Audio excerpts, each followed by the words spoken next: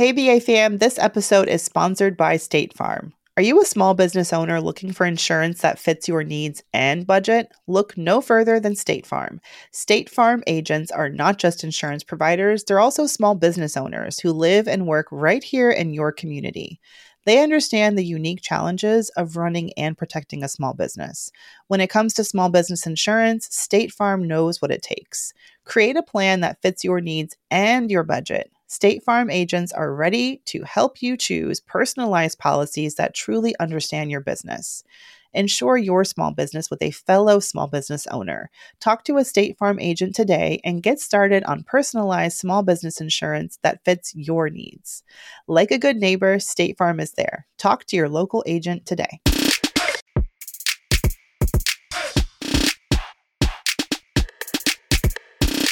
Hey, BA fam, it's Mandy here with another episode of BAQA, our show where we take your questions and give you answers. Now, this is answers with a lowercase a. I am not your financial advisor. I am not your investment advisor. I'm not your career advisor unless you work with me through my Mandy Money coaching service, but I am here to just give you my ideas. Now, with that said, as we always say on the show, as Tiffany would say if she were here, sue your grandmama, not us. I actually don't know why she encourages anyone to sue their grandma, but you know what? I'm just going to go with it. And love and big virtual hugs to Tiffany as always. Let's get into today's show. You know what? We're doing a lot of personal finance questions today. It's been a minute. I feel like I get so many career questions now, but let's get back to business when it comes to money, okay? Y'all remember, you can send us your questions at brownambitionpodcast@gmail.com or hit us up on Instagram. And we are on Instagram at Brown Ambition Podcast. You can also ping me directly. I'm at Mandy Money on IG. Love getting your questions. Remember, you can be anonymous, okay? We don't have to put your entire business out there. You're already being so generous to ask your question publicly or semi-publicly with the show. So just let us know if you want us to change your name or, let you remain anonymous. I get it. Money is awkward. Money is private. We're here for you, okay? Let's dive into these money questions for today. Our first question comes from IG from listener Elsa. Elsa says, which should be a priority when you have a limited focus? Should you focus on your emergency fund or investing in a 401k? Oh, Elsa. This is a great question. And I think this is it's something that so many workers go through when you feel like it's so important to invest right, but isn't it also important to have cash savings on the side? I don't think it's an either or situation. I think it's a both and. So what I would do is this gets down to the basics, right? So sit down and come up with how much money do you have left over after you pay all of your non-negotiable expenses, your mortgage or your rent, your car payment, your daycare, whatever you need, food for the table, your must-have expenses. And then what money do you have left over? Now, this is where you kind of want to divide and conquer. Hopefully you've got a little bit left over of your budget. If you don't, then that's a bigger issue. But let's assume that you've got money left over. I would say take about, whatever percentage you feel comfortable with. You can take 50-50. So take 50% of whatever you have left over. You can put 50% of that money into your savings account and then invest the rest. But don't forget, when it comes to your 401k, if you take advantage of the traditional 401k, which is when you're actually putting money in pre-tax, it actually allows you to use money that otherwise would have been paid to Uncle Sam out of your paycheck and put that money directly into your retirement funds. And so why I'm pointing that out is that, let's say your tax rate is 25%. If you were to, take your paycheck and then put $100 into your retirement account. If you went ahead, that's $100 after tax, right? But if you hadn't taken advantage of that pre-tax 401k, that could be $125 because you're getting that money before Uncle Sam takes his little cut, okay? Now, he's going to get his cut down the line when you start withdrawing those funds in retirement, but that is one of the benefits of a traditional 401k, that you get to use money before those taxes are taken out, and then it can grow and yay, be happy, and compounding interest and all that magic will happen until you retire, and then you can plan your sort of tax saving strategy with a financial advisor down the line. But going back to the central question, Is it an either or? Should I just be saving money in my savings or investing in a 401k? I'm a fan of doing both. And I wouldn't overthink necessarily, like maybe it doesn't feel like a lot. Let's say you only have $100 or a couple $100 that you're able to part with each month and you split that in half and it's 50 toward your savings and 50 toward your 401k. It's still something. And at the end of the day, something is better than nothing.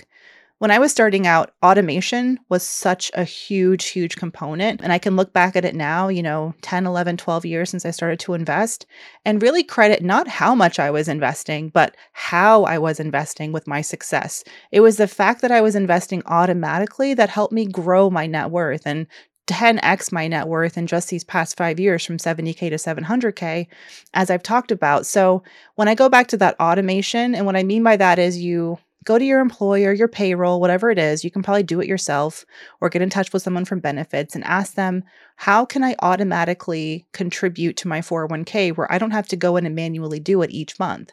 So what I would do is I would go into my paycheck online platform and I would say, after everything is taken out, I want this much in my 401k automatically deducted.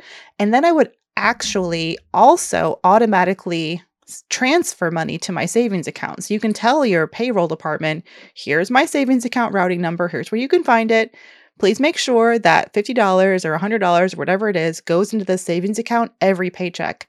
And what was so magical about this, the fact that I had my investing and my savings fund automatically deducted from my paycheck, is that when that paycheck actually hit my checking account, I knew it was money that I could spend. And I knew it was money that I didn't have to feel guilty about spending it on, whatever I wanted to do. Go to a show, buy myself a new outfit, get fancy coffee in the morning, like do whatever I needed to do because that was the money I had to play with. Of course, after my rent and all that other stuff was paid for. So automation, automation, automation. And believe me, if you just start with a little bit and you automate it and you are consistent, you will see that investment grow over time. And also you'll have your emergency fund continually being reinforced with those additional funds. So I hope that was helpful. Please don't stop yourself thinking that you have to come up with the perfect recipe between savings or investing. Tweak it as you go. Something may come up and you may say, oh, I actually had a car repair or I was out of work for a couple months and my emergency fund is completely depleted. So let me ratchet it up and shift the balance more towards saving cash versus my 401k for a while. It's okay. It's a living, breathing plan and you've got to bake in that flexibility so your financial plan or strategy doesn't become something so rigid that it stops you from actually making progress. Okay? Thank you so much for your question, Elsa. Let's get back to the mailbag and see what we got here. Ooh, okay.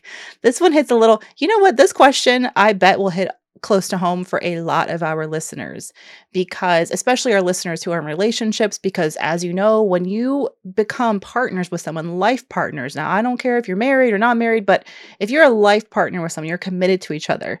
It's not just the partner often who you're committing yourselves to, it's also their family.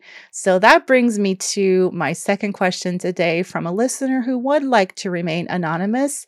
And this listener asks, Mandy, do you believe that someone's son should constantly give his mother large amounts of money because he thinks that she doesn't make enough? Signed, Anonymous. Very short question, but so loaded and so complex. I'm going to make some assumptions here because we don't have a ton of information, but I'm going to assume that you are in a life partnership with this particular son in question and that he has been giving his mother money.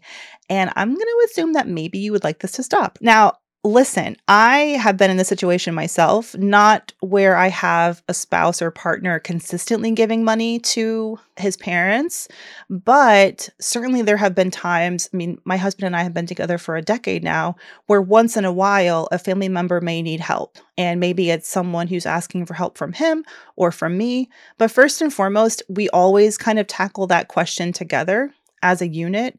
And that took me probably until I had a ring on the finger and was married, capital M married, for me to actually bring him into every financial decision I made. It was a little bit more difficult for me because, I'm an independent woman like so many of us are, and I have my own money. So do I need someone's permission? No. But when I had to recognize, or at least for our relationship, it worked better for me to recognize like we are a unit. Even though this money technically came into my account, we are a team now. And our goals, we should all be on the same page about what we're doing with our money and how it's impacting our goals, for example. So, yeah, we tackle those decisions together. And there have been times where one of us hasn't felt comfortable with giving a certain amount of money to a family member. And I'm not going to name names here. That's not what this is about. But the central issue was like, oh, someone asked one of us for money who we cared about, and we would have liked to have been able to help them. But as a unit, we weren't on the same page. And there has been times on both sides where we had to like accept that. Okay, well, and then we would kind of compromise. Okay, if it's not this amount of money, what do we as a unit feel comfortable with? And there are those family members, y'all know who I'm talking about. They're the ones who, it's a little bit then, and then it's a little bit more later. And then it becomes like it doesn't start, as a situation where, you're getting a question or request regularly, but it becomes more regular. And then there's a trend, and then there's a theme, and then it becomes an issue. And then you have to kind of really revisit it as a partnership and ask yourselves, like, what are we signing up here for?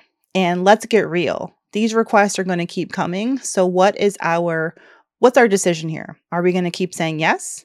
And if it's having an impact on your ability to reach your financial goals as a unit, as a family, then 1,000% that warrants a conversation. So I get it. I get what you're saying, Anonymous. So it sounds like you're frustrated because your partner has been giving his mother money. You say large amounts of money because she doesn't make enough.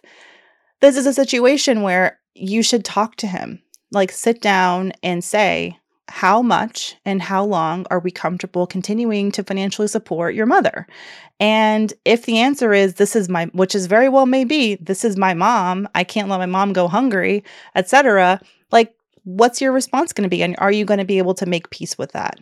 It's really hard to tell someone that this family member, especially when it's a parent, it's not always a parent. It's a lot easier to say no if it's like their second, third cousin, right? It's not, but when it's a mom, his answer may be, listen, this is really important. This is my mother. This is very important to me. I'm doing well, so I feel responsible for assisting her. And it may take you some time to at least to broach this conversation and not have it not have it immediately go to that place of, you're telling me I shouldn't give money to my own mother? Like, I can already hear the argument, right? You kind of got to explain to this person, and what may work is reminding him of how his decision and how this money that he is giving to his mother is impacting you guys and your family, your goals. What are you unable to accomplish with the amount of money that he's been giving to his mother? You want to always bring it back to yourselves as a team. We are a team. Here's how this amount of money is impacting our capability as a family to reach these goals that I thought we were on the same page about. And it may not be an all or nothing situation. It may not be where, he has to stop giving everything right away. You may just be asking for, can we scale it back a little bit? Or, this is something that I've had to get better at, especially when it comes to family who's asking for money. And it starts out as one time, but then it's a few times, and then it's a couple times a year. It's like, what's the core issue here? And how can I actually be helpful besides just giving money? Is there a cash flow problem? Has their rent gone up? Has something else in their life, has something else in their personal finances kind of created an issue where they're not able to cover their expenses anymore? And how can we help solve that core issue? Maybe they could use some help around consolidating debt or looking for alternative ways to pay things or decreasing their expenses in some way. So I think that that's the next level of help that family can also use, besides just kind of blindly writing checks, which can start to feel like, to your point, and probably what you're feeling right now, which is, when is this ever going to stop? Is it ever going to stop? And those are super valid questions to have. And you need to ask those questions And you need to get on the same page about the answers sooner rather than later, because otherwise it's going to be festering. You're going to start to feel resentment. Those Thanksgiving dinners are going to get a lot more awkward. Okay. It's going to get awkward around her birthday or Mother's Day when you're like, and now I got to buy her some flowers like, and a gift. Like, it's just better to have those conversations up front with your partner, as awkward and painful as they may be, and just sort of say, I'm fine supporting family, but let's get on the same page about how much, how often, and what other resources can we provide them with to help solve the deeper foundational issues that are here. And you know what? It may also be asking for support from other family members who may also have something to contribute here, right? I've talked to folks, especially when you have people who are the first generation wealth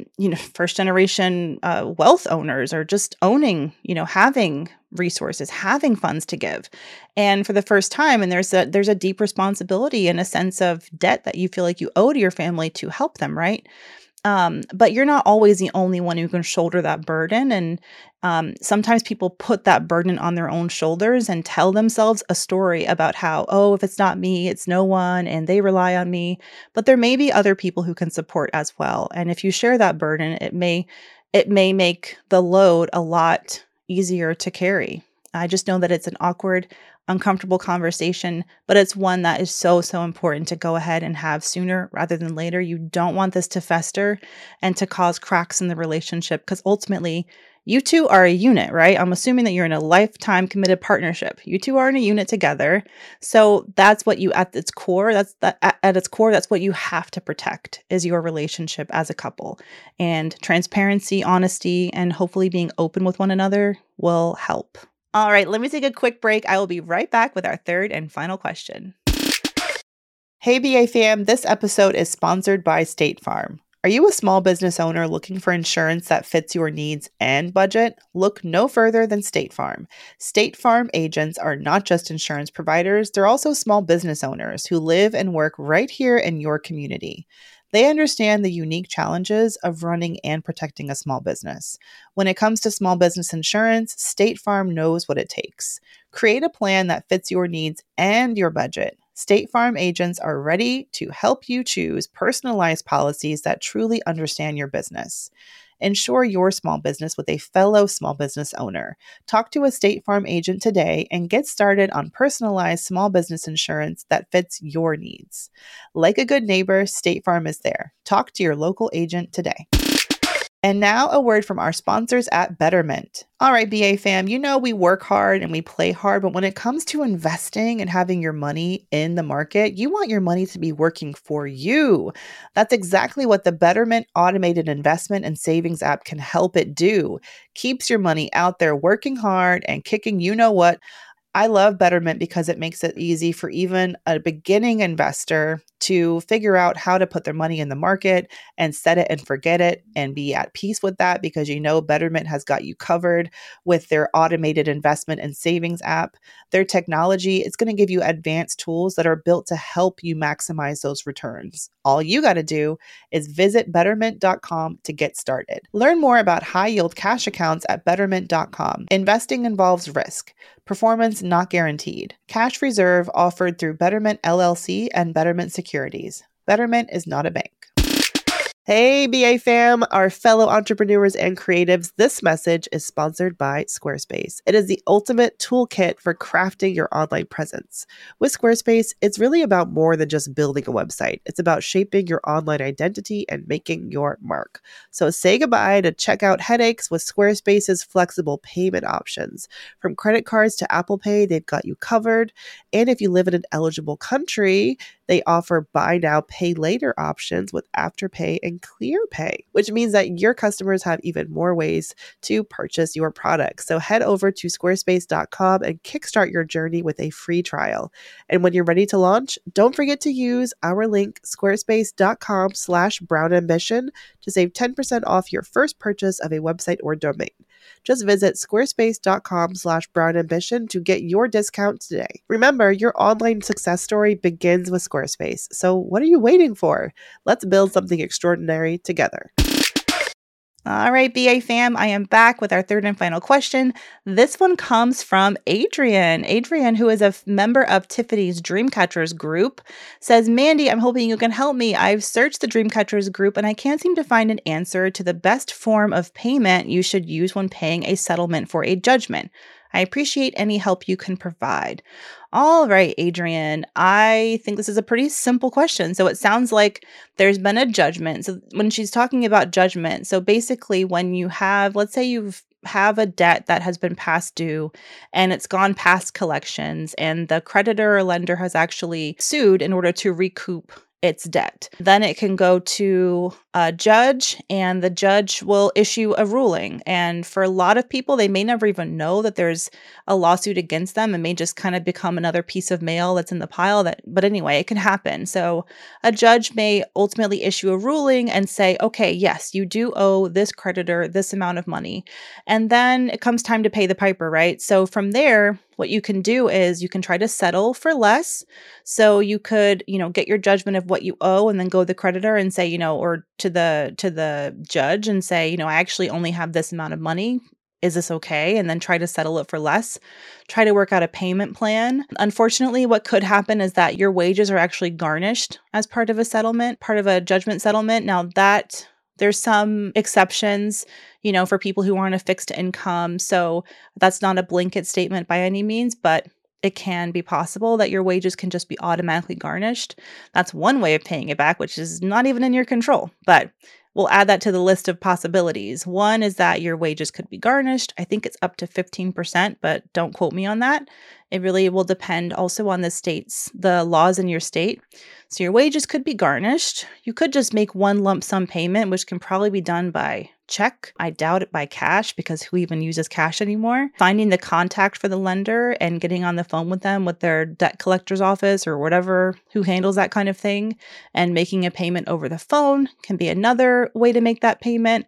You probably got a couple of options, but I think the best person to ask is going to be whoever issued you the judgment or the lender who's been awarded a judgment against you to find out what your next steps are. At this point, though, you definitely don't want to let it go too long before making those payments because I think that's what actually triggers them to garnish your wages. And that sucks. Okay. So you don't want it to get that bad. All right.